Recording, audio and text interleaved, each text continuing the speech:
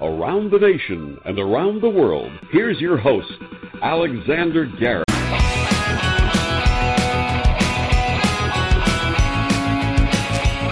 Indeed, we are in the midst of getting ready for Christmas. If you're still shopping, God bless you. Bearing with the patience on the lines at these department stores and retail stores. If you are settled up and ready to go for Christmas, congratulations on doing it in a month, less than a month. As we all know, Thanksgiving was, less than a month than Christmas. So a little different this year. But tonight on Keep It Real with Alexander Garrett, or this morning, if you will. And we'll have a Saturday sit down later, but I had some stuff to get off my chest today.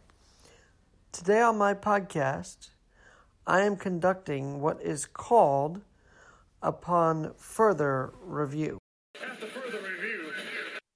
Yes, we have a lot to review. First of all, end of year health review conducted today and with my great urologist. And she said things are great with my one kidney, so God bless that. Your prayers, if you did do them with me and try and get health insurance, have been answered, as I will be insured in 2020 with the right doctors in tow. So, like I say, after further review, things are pretty good. After further review. That's right. Now, we have another thing to review, because I've done this a couple times before. I've actually given Joe Biden credit where his credit is due. And this time, I'm going to give him credit for something that really went trendy last night from the debate stage in California. A little kid who says, I can't talk. What do I do? Now, on the face of it, that does seem pretty bizarre. A lot of people, including the D.C. Examiner, Sarah Huckabee Sanders, who did apologize today, and I'll tell you why, thought this was Biden mocking kids who stutter. Of course, he had a stuttering problem. But after further review,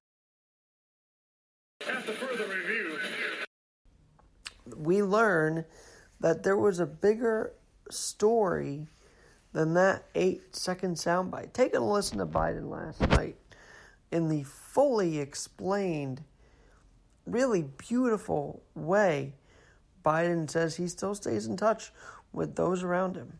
Me can tell you, there's not one line I go through that I don't have at least a half a dozen people come up and hug me and say, can you help me? I just lost my daughter 10 days ago. Can you help me? Tell me I'm going to be okay. Can you help me? I just lost. And they go and lay out their problems. My wife and I have a call list of somewhere between 20 and 100 people that we call at least every week or every month to tell them I'm here. I give them my private phone number. They keep in touch with me. The little kid who says, I can't talk. What do I do? I have scores of these young women and men who I keep in contact with. And the reason I would give everyone here a gift is they want to do something. And so, I mean, that is just remarkable. And it's probably one of the more genuine moments I've seen from any candidate and any president. Because he really showed a side of his household that many, like myself, who call him creepy for rubbing shoulders with another man's wife and, and doing all these different things. And then the Hunter Biden disaster. At least on the debate stage last night, we saw a genuine Joe Biden. And that was hitting me really hard. And I wrote about this at medium.com today as well, or on Friday. The fact of the matter is, we all should have a call list. You see a commercial in 2019 in the last couple of years of a man who's sitting there by himself at the dinner table on the holiday season. Grandfather, father, it's really depressing. However, that is why We all need a call list, because there are those that we might not think about that really need to hear from us. And I think if we were on people's call list, we would feel a certain satisfaction knowing that, yes, outside of this podcast, outside of this bubble, there are those that truly care for you and take time for you. But I think you only get that if you reciprocate and take your time out for others. But let's not poke fun at this. This is a very underestimated commentary, because what last night showed is everybody wants to be a bully against everybody else. People thought Biden was being a bully toward kids who stutter, and I think that in and of itself was bullying, because you didn't hear the full story. You didn't hear the full context. DC Examiner. You didn't hear the full context, Sarah Huckabee Sanders. God love you. And to me, I do wish when I was younger I had a healthier call list, because I know what it's like to be different. I know what it's like to not want to turn to anyone and be shy about it and open up about whatever's going on in your life, like these kids who stutter do. And it's just tough to be different and not. It's just important, especially this time of year, that we have that call list, that person, even if it's one person to go to know that you matter. Obviously, Joe and Jill Biden have a lot of people they keep in mind. And a call list is something I've never heard a president ever say. You know, and we're talking about different and people who are trying to find someone like Joe Biden to talk to. I've been reminded for the last 2 days. Did you see how Trump mocked that Times reporter? Well, I did. It happened a few years ago on the campaign trail. And yeah, it disgusted me. And still does. But if you don't know, I rollerblade around the city on one leg. And I am starting to believe people want to remind me of that by bringing up that moment when I say, I support some stuff Trump does. And the call has brought up a lot of other stuff, which you can read in Medium. It's not easy to talk about, because I was talking with Gabriella, my girlfriend, last night about it. I almost cried at the kitchen counter, because it did stir up a lot of different things, like being shoved in a locker in 7th grade. And I used to not want to talk about that, but something with what Biden was trying to accomplish last night struck a chord with me that, yeah, we all need someone to talk to.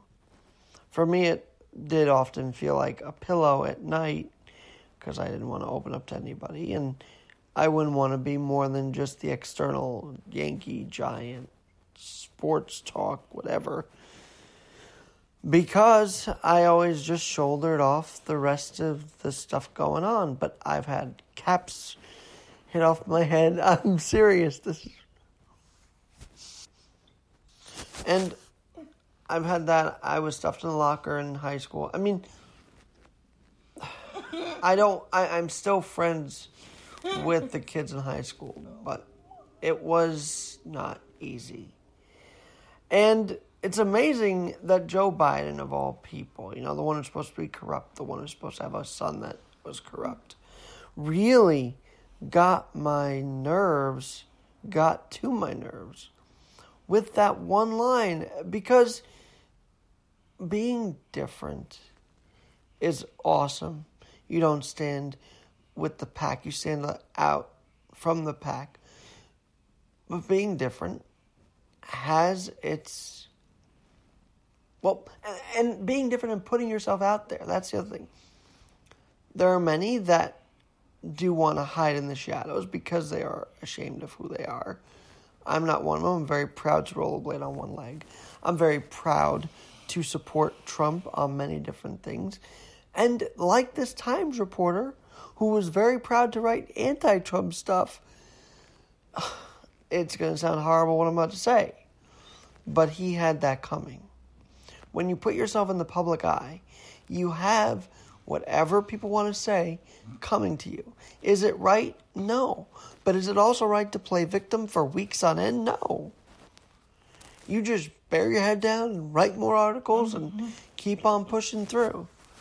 And by the way, the same people that bring up the whole, he mocked a disabled reporter, they ruthlessly will attack me because of my Trump supporting views. And you know what I say to that? Well, I don't care. But also, it's just funny how they say, look how he mocks a disabled person. Yet you can't handle another disabled person's viewpoint.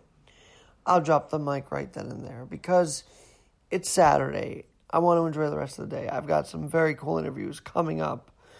And it's Christmas, the weekend before Christmas. I'm going to relax, sit back, try not to get into politics the rest of the weekend because it'll drive me nuts. This impeachment process has driven me nuts. Now Pelosi doesn't want to hand over the articles. It's just one after the damn other. And I'm tired of it. But I do think at the end of the day, if we want to be unified, take up Joe Biden's call list idea. And don't judge a 8-second cut by its cover. Because there was a lot we did uncover. And I hope you did too. I hope you didn't just sit there and retweet like I did for the first 10 minutes it broke the 1 8-seconder. I really didn't know what was going on, but I decided a viewpoint and I was corrected. And rightfully so. Because Biden was telling a bigger story. And that bigger story should be a holiday story of connectedness, of Christmas spirit. Be like Joe Biden in that regard. Be personable. Get the call list. And it comes at the perfect time, that commentary. Because there's an article saying how angry we've become with the technical revolution. And the phone revolution. With everybody on their phone becoming more angry because of they're on their phone and not in person. Well, let's end that and start talking to each other again. It's Christmas time. That's how I used to grow up in Christmas. Don't want to see that tradition. Don't want to see society ruined because of a thing that we used to just want to call people at. I'm Alexander Garrett. After further review, I'll keep it real with Alexander Garrett. Have a great night.